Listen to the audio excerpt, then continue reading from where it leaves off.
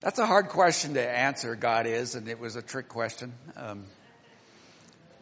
And let me share how it came about. Several times a year, I'm invited to community service groups to go and sit with people. And when I go there, I'm always glad I went, but usually it goes something like this. We eat some food together. We salute the flag. There's some reports that are given. We listen to a speaker. We tell a few jokes. There's a song or two. We review our mission at these community service groups. We take a collection for a worthy cause, and then we leave for the events of the rest of the day. And I always enjoy the camaraderie. I enjoy, even though I'm not a so-called member of the club, I enjoy stepping into it. And I realize that in those moments that I'm with that community group, I touch many good people who are living very good lives, and they're doing good deeds in our community and around the world, and they're raising good families to the best of their ability. For the last 5 decades, I've spent my Sundays going to church. You go, geez, I didn't start going to church till my late teens, and I tried to find ways to avoid church to that time. But for the last 5 decades, and of those last 5 decades, 3 of them have been me being the primary speaker. But for the last 5 decades, I've been going to church. And when I go to church, there's some people that I look forward to speaking to and getting time with. We sing a few songs. We hear what's going on in the group. We listen to a biblical message, and we talk to some more people probably before we go out, and then we go home. Now, in some ways, these sound somewhat similar. But there's something different about church when compared to community groups or educational groups or sporting events that we might go to. There's something different. And here it is. If you are in the church, that church should be responsible to be putting God in the middle of the life of everybody who comes. And if you are in the church, you need to know that there's very few other things going on in your life where God is being put in the middle of what your life is all about. The educational groups probably aren't allowed to do it unless you do homeschooling. The community groups, they might have a prayer. The sporting groups, well, we have some teams here that don't have a prayer, don't we? So, it just isn't considered part of it. And that's why I want you to know that it is about coming to church, or about if you meet in a small group, or if you find yourself in personal study of God's Word, that is where God gets into the middle of your life. And when he gets into the middle of your life, you're going beyond your life, and you're going beyond the worries of the lives of others. You're giving much more attention to things that are spiritual, to things that are transcendent, that you'll get anywhere else. So in my next 8 messages, I want to share with you what I call foundations. And before we discuss any fine points of Christian faith or beliefs, we need to center on the foundations of why do we do this anyway. I want you to know that I consider these foundations, at least for my life, they make believing in Jesus and following Jesus not just rational, but God has used them in my life to make following Jesus compelling. I can't say no. Well, I can. Sometimes I do. But I always get back to, I can't say no. In each of these passages, God has touched my mind and my heart and my whole purpose for living. And in each of the seasons where I have wrestled with these passages, I have found God to be more real and his call on my life more clear. So, foundations. And when you answer that question, God is, you might say, God is amazing, or God is faithful, or God is gracious. But really, you can put a period right there. God is. Period. Or exclamation point. God is. In fact, do you realize that when he introduces himself to Moses, that is the exact word he uses. He uses the word translated that says, I am. It means that at that moment, he's going beyond all the other gods of the day, gods that humans have invented, and he's going beyond the human experience into the realm of the spiritual and the supernatural.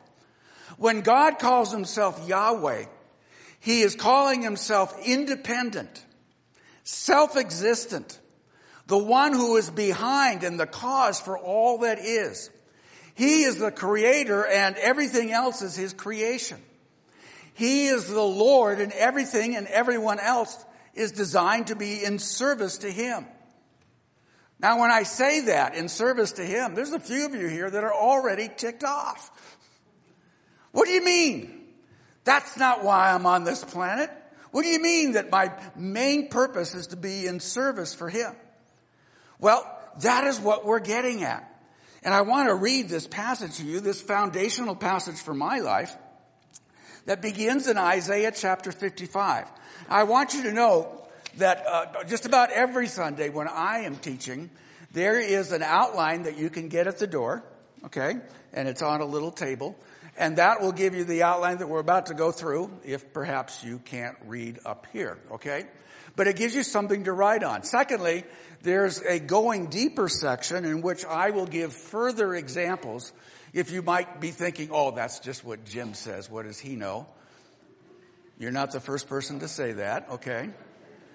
But I give you more biblical examples of the same concept on the back page. So those are available to you. Now,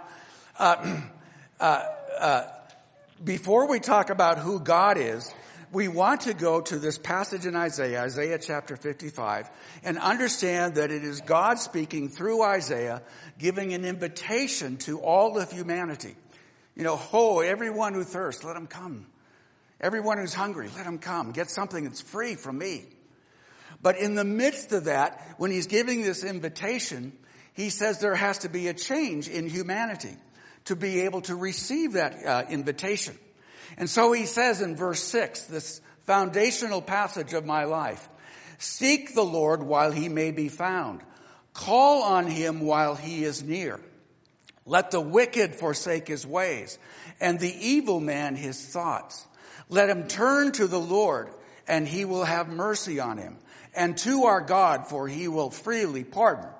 Now, some of us are saying, well, he's not talking about me because I'm not evil and I'm not wicked. So he must be talking about all the bad people in the world for which I do not qualify. Hey, I just want you to know that when he's using these words, and that maybe it sounds a bit harsh, he uses the word wicked and unrighteous. And what he's getting at is it's not that there's no good in you.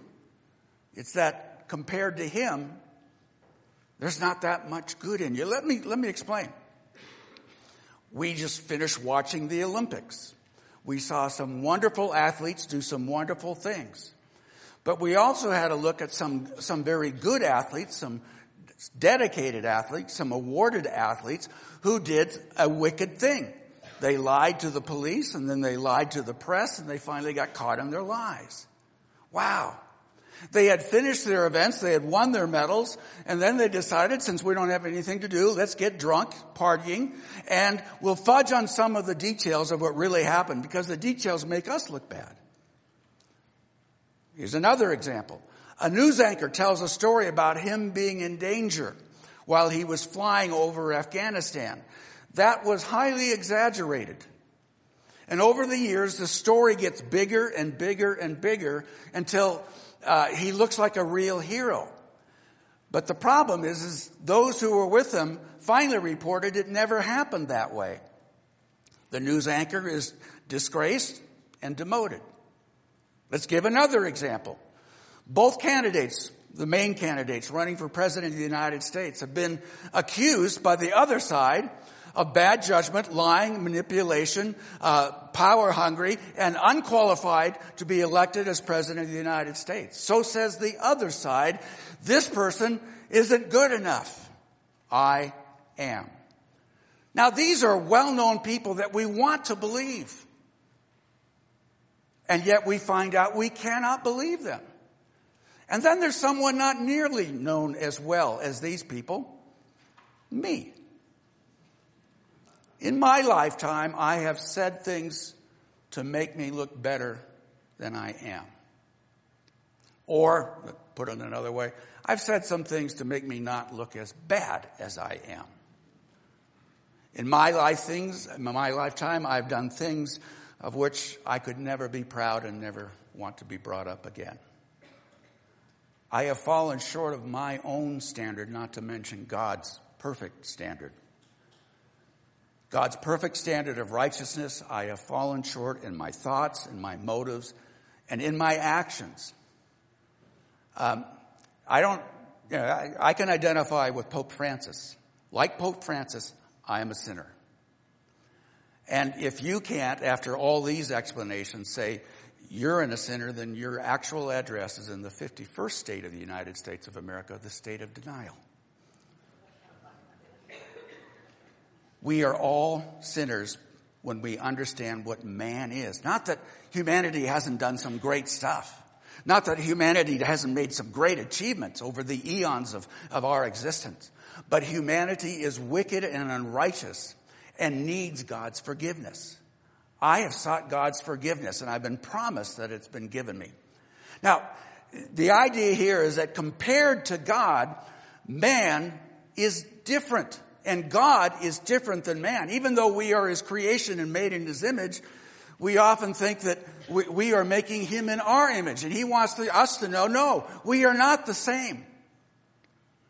And this passage describes God as different than us in at least two main ways.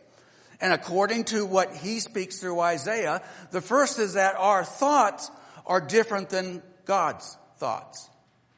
Now, I spend a lot of my life taking care of me.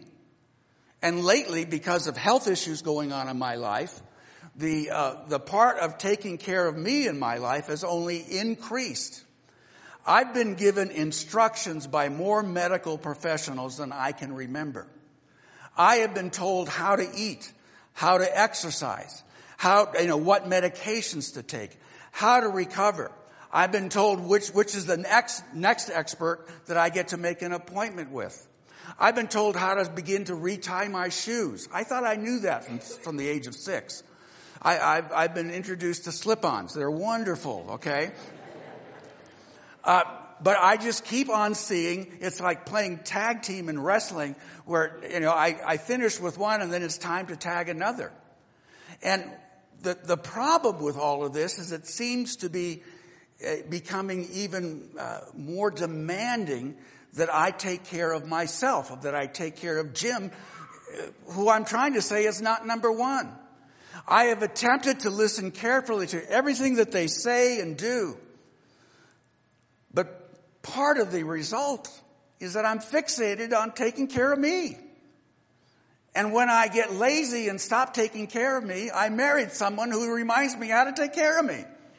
And if I don't take care of me, she will, and I don't want that. My thoughts are often fixated on me so that I don't know God's thoughts. I'm self-centered. Jesus put it very well. He's teaching the Sermon on the Mount, and he wants to reveal God's thoughts for humanity. And in this section, Matthew chapters 5 through 7, the thoughts of God for us are both amazing and devastating. And there's this formula that Jesus has all the way throughout the Sermon on the Mount. And it begins this way. He starts with human conventional wisdom. And we use this all the time. We use it in sports. Or we use it in finances. What most people do is this, and it usually works. And so Jesus begins many of these sections on the Sermon on the Mount, and he says, you have heard it said. In fact, this is even a proverb you repeat. You've heard it said that, and you can finish the sentence. Love your neighbor, hate your enemy. You've heard it said, and it goes on, section after section after section. What he's telling us is that there are ways in which humans, good humans, they have this way of saying, if you live life this way, you are living a morally good life. But Jesus doesn't stop there, because then Jesus adds God's thoughts. And so he says, after beginning that section, he finishes it by saying, but I tell you, and he goes on to say, these are God's thoughts, not just human thoughts for you. So, the way you're supposed to treat your brother and forgive yourself and forgive your brother, and the fact that you're not supposed to murder. But then he says, I tell you this, you call your brother a fool and you've just committed murder. You can take a marker and just cross that out. That's God's thoughts, though. And they are, you might say, deeper, higher, more demanding than anything we have ever imagined for ourselves. God's thoughts, when compared to the thoughts of man without God, change everything. We have a choice. We either have God's thoughts with God's in them, or man's thoughts with God's out of them. That's the first thing. The second thing that he brings up is it's not just God's thoughts, but also God's ways. Because he says in Isaiah 55, that next part of that verse, verse 8, it says, neither are my ways your ways, declares the Lord. When he's talking about that, he's talking about the methods that God will often use. Well, what do we mean by that? His ways or his methods. By nature, I find a way that works, and I continue to use that way until someone can show me something that's a better way. That's called, in human words, improved productivity. And man is very good at improving productivity over the eons of our existence. But God has something else in mind than just our productivity. Let me share some examples. Get ready. Okay, there's 4 or 5 of them here. Jesus heals 9 blind people in Matthew, Mark, Luke, and John. God's ways are never the same twice. He uses a different method every time. Why, God? Why do you use this? Why don't you? If it worked once, do it again. Why do you have to get creative? Gideon, in the book of Judges, he wants to expel these invaders. He raises up an army as a judge of 32,000 warriors. And God tells him that's far too many. You don't need 32,000. So God tells Gideon, tell all of those who are afraid to go home. So if you're afraid, just go home. You don't have to fight this battle. Suddenly now he's left with a team or an army of 10,000. He's cut it by 2/3. God says, well, that's still way too many. So I want you to go to a stream and I want you to look at how people drink water. Some got down on their knees and lapped like a dog. They got sent home. Some bent over and cupped it with their hands and drank it that way, and they were asked to stay. That tells you how good a warrior you are? God, what are you doing? He has cut his forces now down to 300. That is a 93% reduction in his forces. And then God says, now go beat the opposing army. God's ways are different. You know why he said go oppose the different army? Because if you went out with 32,000, you'd think you won the victory and I had nothing to do with it. You think it was your great strategy, your great leadership, your well-trained warriors. Here's another one, Moses. He leads the Hebrews into the wilderness. And then he purposely puts them in a position with the Egyptian army on one side of them and the Red Sea on the other. I would call that a tight spot. And the Hebrews, I love Hebrew humor. I love it. The Hebrews come to him and they say, was it because there were no graves in Egypt that you brought us here to die? That's a great line. You get the sarcasm. But Moses' answer says, stand firm and you will see the deliverance the Lord will bring you today. The Lord will do this. The Lord will fight for you.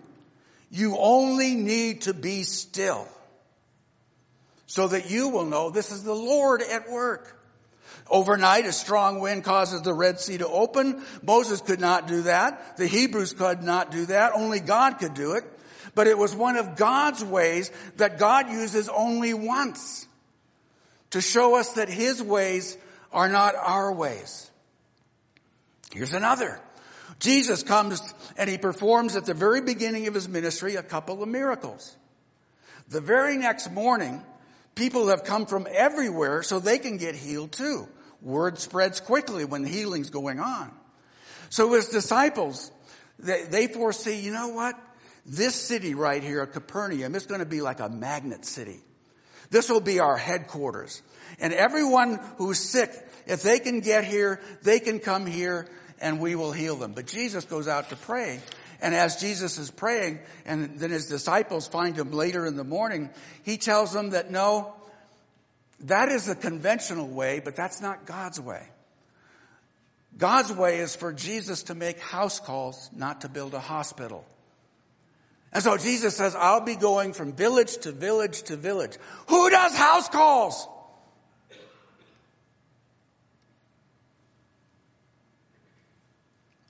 But here's the kicker, and very important for our political season that we're in.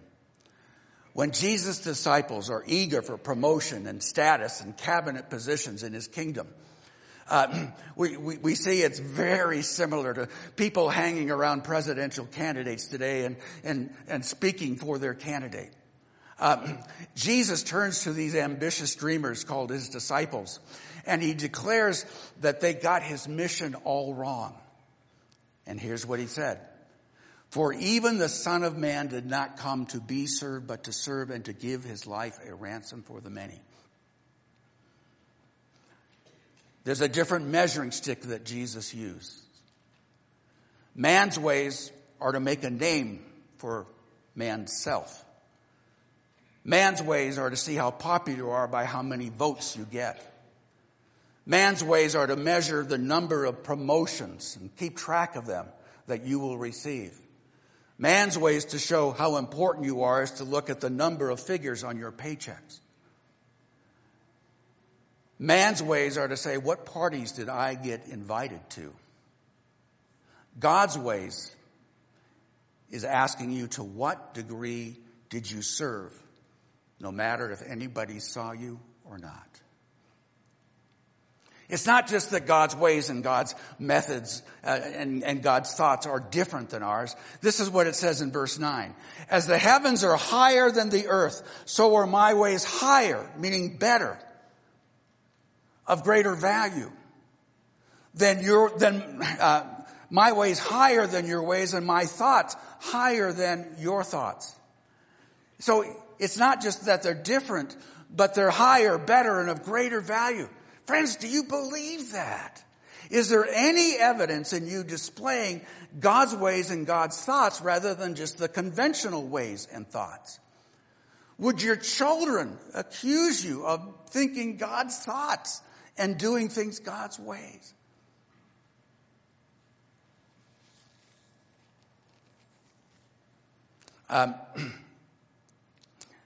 Some of you have come to me at certain times and said, I really wouldn't want your job, Jim. I think it's the hardest job in the world. What I'm about to reveal to you means it's the easiest job in the world. You ready? Okay. At the end of this passage, God shares the way that he uses for people in the ministry. No, people who do ministry, not in the ministry. People who do ministry. That he uses what we say, no matter how good we say it or how poorly we say it. He tells Isaiah at this great moment of invitation to all of Israel and to the whole world, come and take part of me. He tells Isaiah that his main job as a prophet is simply to say what God says and nothing more, nothing less. Now, Isaiah is a prophet. He never went to seminary. Okay? Never got a graduate degree. Never did doctoral studies. You know I've done all that, okay. So his job is simply to listen to God and to speak directly what God has told him. I'm a pastor, so I spend a lot of time reading the Bible, and I ask 3 questions every time I read the Bible. I ask, what does it say? What does it mean? And what do I do about it? What does it say? What does it mean? What do I do about it? Now, when I'm asking, what does it say? I have the privilege of using an original language or two. That's great. So I'll get out my Greek. I'd like to get out my Hebrew, but it's useless. But I'll get out my Greek and I'll read it. And I'll try to come up with what that passage actually means.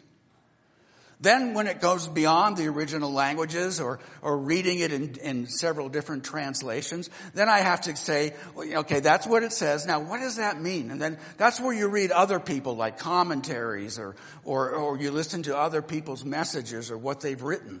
And even though good scholars do not always agree, most of the time the better scholars agree exactly what the passage means.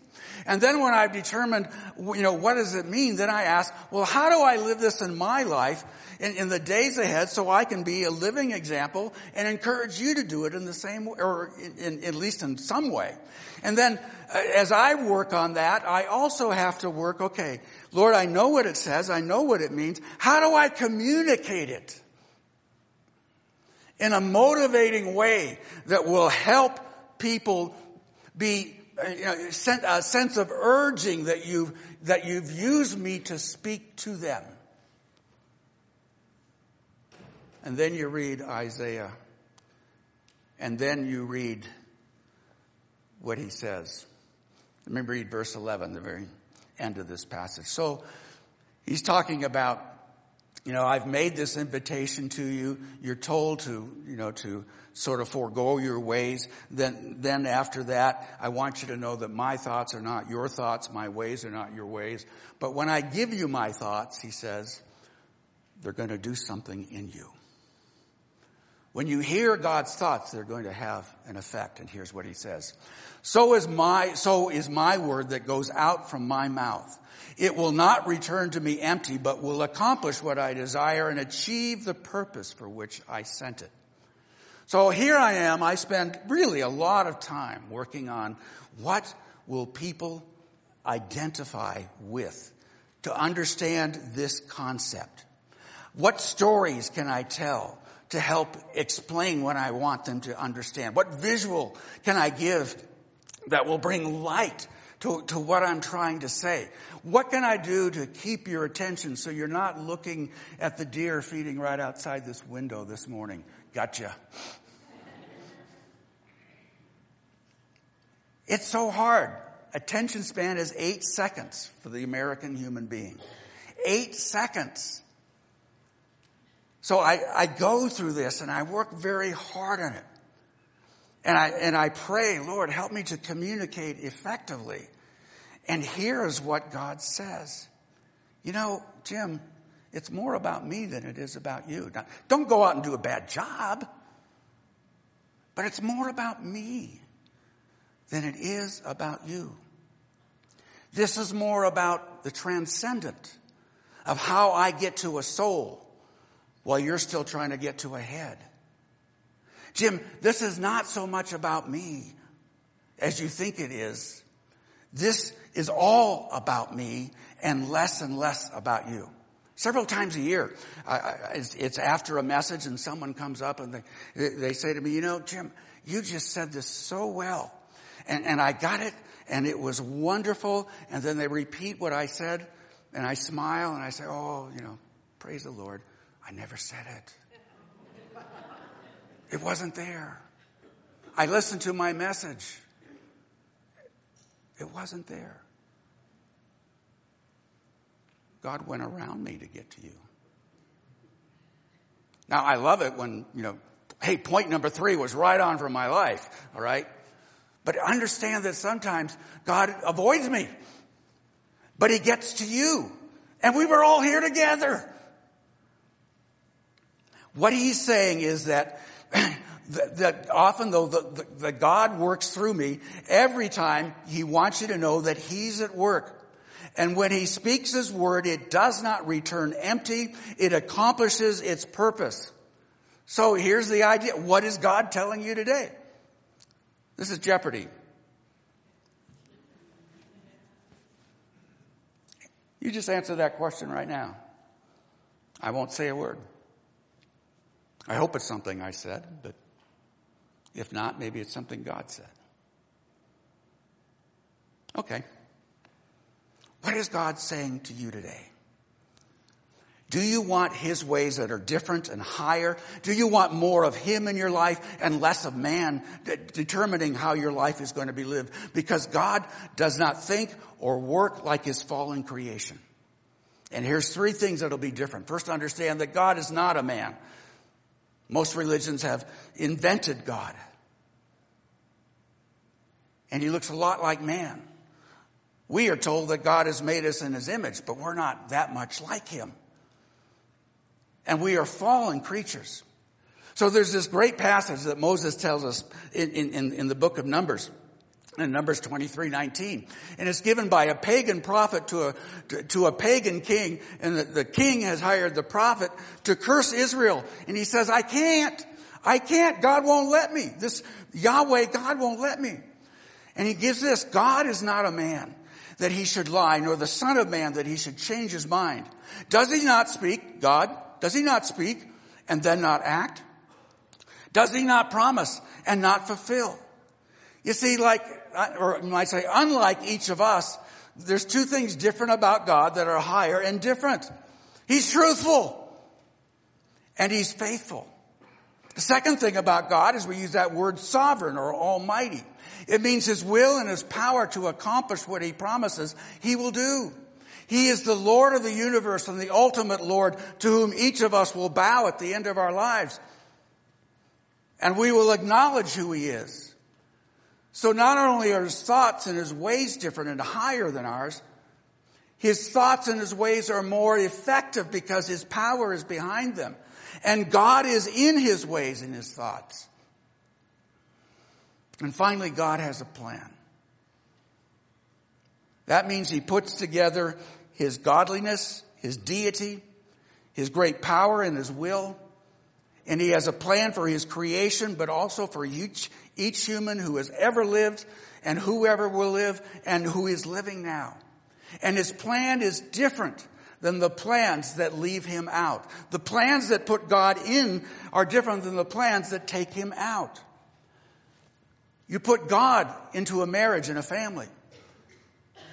And a marriage and family is different because God's in the middle of it. You put God into the philosophy and the explanation and the application of the value of human life. And it's different because God's in the middle of it. And he's the creator of that human life. You put God in the middle of the way he blesses us with our wealth versus taking him out of what we're to do with our wealth. And you're going to find you have a higher purpose for those who have been blessed with wealth because you understand you've been blessed. And so it goes on. Every part of our lives is different when we understand God's thoughts and God's ways. When they're put into the middle of our lives turn out different. Have you seen those commercials? It's Peyton on Sunday morning. They're the best commercials of the year. I love them. Do you know what they're advertising? I never quite got that, okay? But I love it that Peyton is suddenly, he's retired, but at least, he's still doing something that seems to be valuable. So I love those commercials because they are funny. But here is Peyton. He's retired for the first time in decades. He's home or he's shopping on Sunday mornings instead of playing football. He's dressed in a ratty bathrobe and pajamas, and he has nothing to do. He calls his brother Eli. Eli says, Peyton, I'm playing football today. I can't come and have nachos with you. Oh, that's right. I'll pencil you in for Tuesday. Or he's there at the supermarket and he's shopping and as he gets to the checkout line, the cashier at the register treats him like anybody else. And so finally Peyton reaches into his robe and says, oh, I got a coupon for that. Look, he's not famous anymore, or not as famous. But Peyton, think of this. You have tons of money. You still are famous and people know you when they see you. You're very likable. And I'm sure the offers are pouring in as to what's next. He appears at the Bronco game on Thursday night. And he's asked, what's next for you? And he goes, I don't know. I'm going to take some time to think about it. And he refuses to commit. What's next, Peyton? Though your playing days are over, it's only halftime of your life. He's just 40. I'd love to be 40 again. He's only 40. And yet he won't be playing football. Peyton, if you call me this week, I'll tell you. Peyton, go to church. Go to church where you're hearing God's ways and God's thoughts for your life. So you plan it with him. Peyton, I'm not done yet. Peyton, get in a group where you're helping other people work through God's ways and God's thoughts for their lives. Peyton, you used to go to church as a child before you started playing football. Take that Bible and just read it for yourself. It's filled with God's ways and God's thoughts for you. Peyton, God has a plan. God has people. God has gatherings for you where you can be involved with understanding that when you put God into your ways and into your thoughts, your life will be exceptional. Let's pray. Lord, we're only teasing Peyton. And yes, I have prayed for him. But really, I'm praying for me and for others.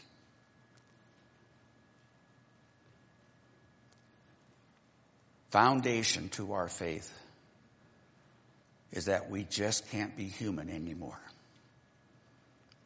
And that following Jesus Christ is compelling because it changes our thoughts and our ways into your thoughts and your ways. And we're simply asking, Father, but this is exactly what you'd be doing in each of us. This great transformational process of going deeper with you and understanding you better. So that we are gathering really a renewing and a transformation of the mind and the heart and the actions of our lives. To be reflecting more of you in the middle of our lives and not throwing you out. Lord, we want you there. We might say on the throne of our hearts, where you have the proper place of ruling our lives and filling us with your thoughts and ways. And we ask this in Jesus' name. And God's people said, amen.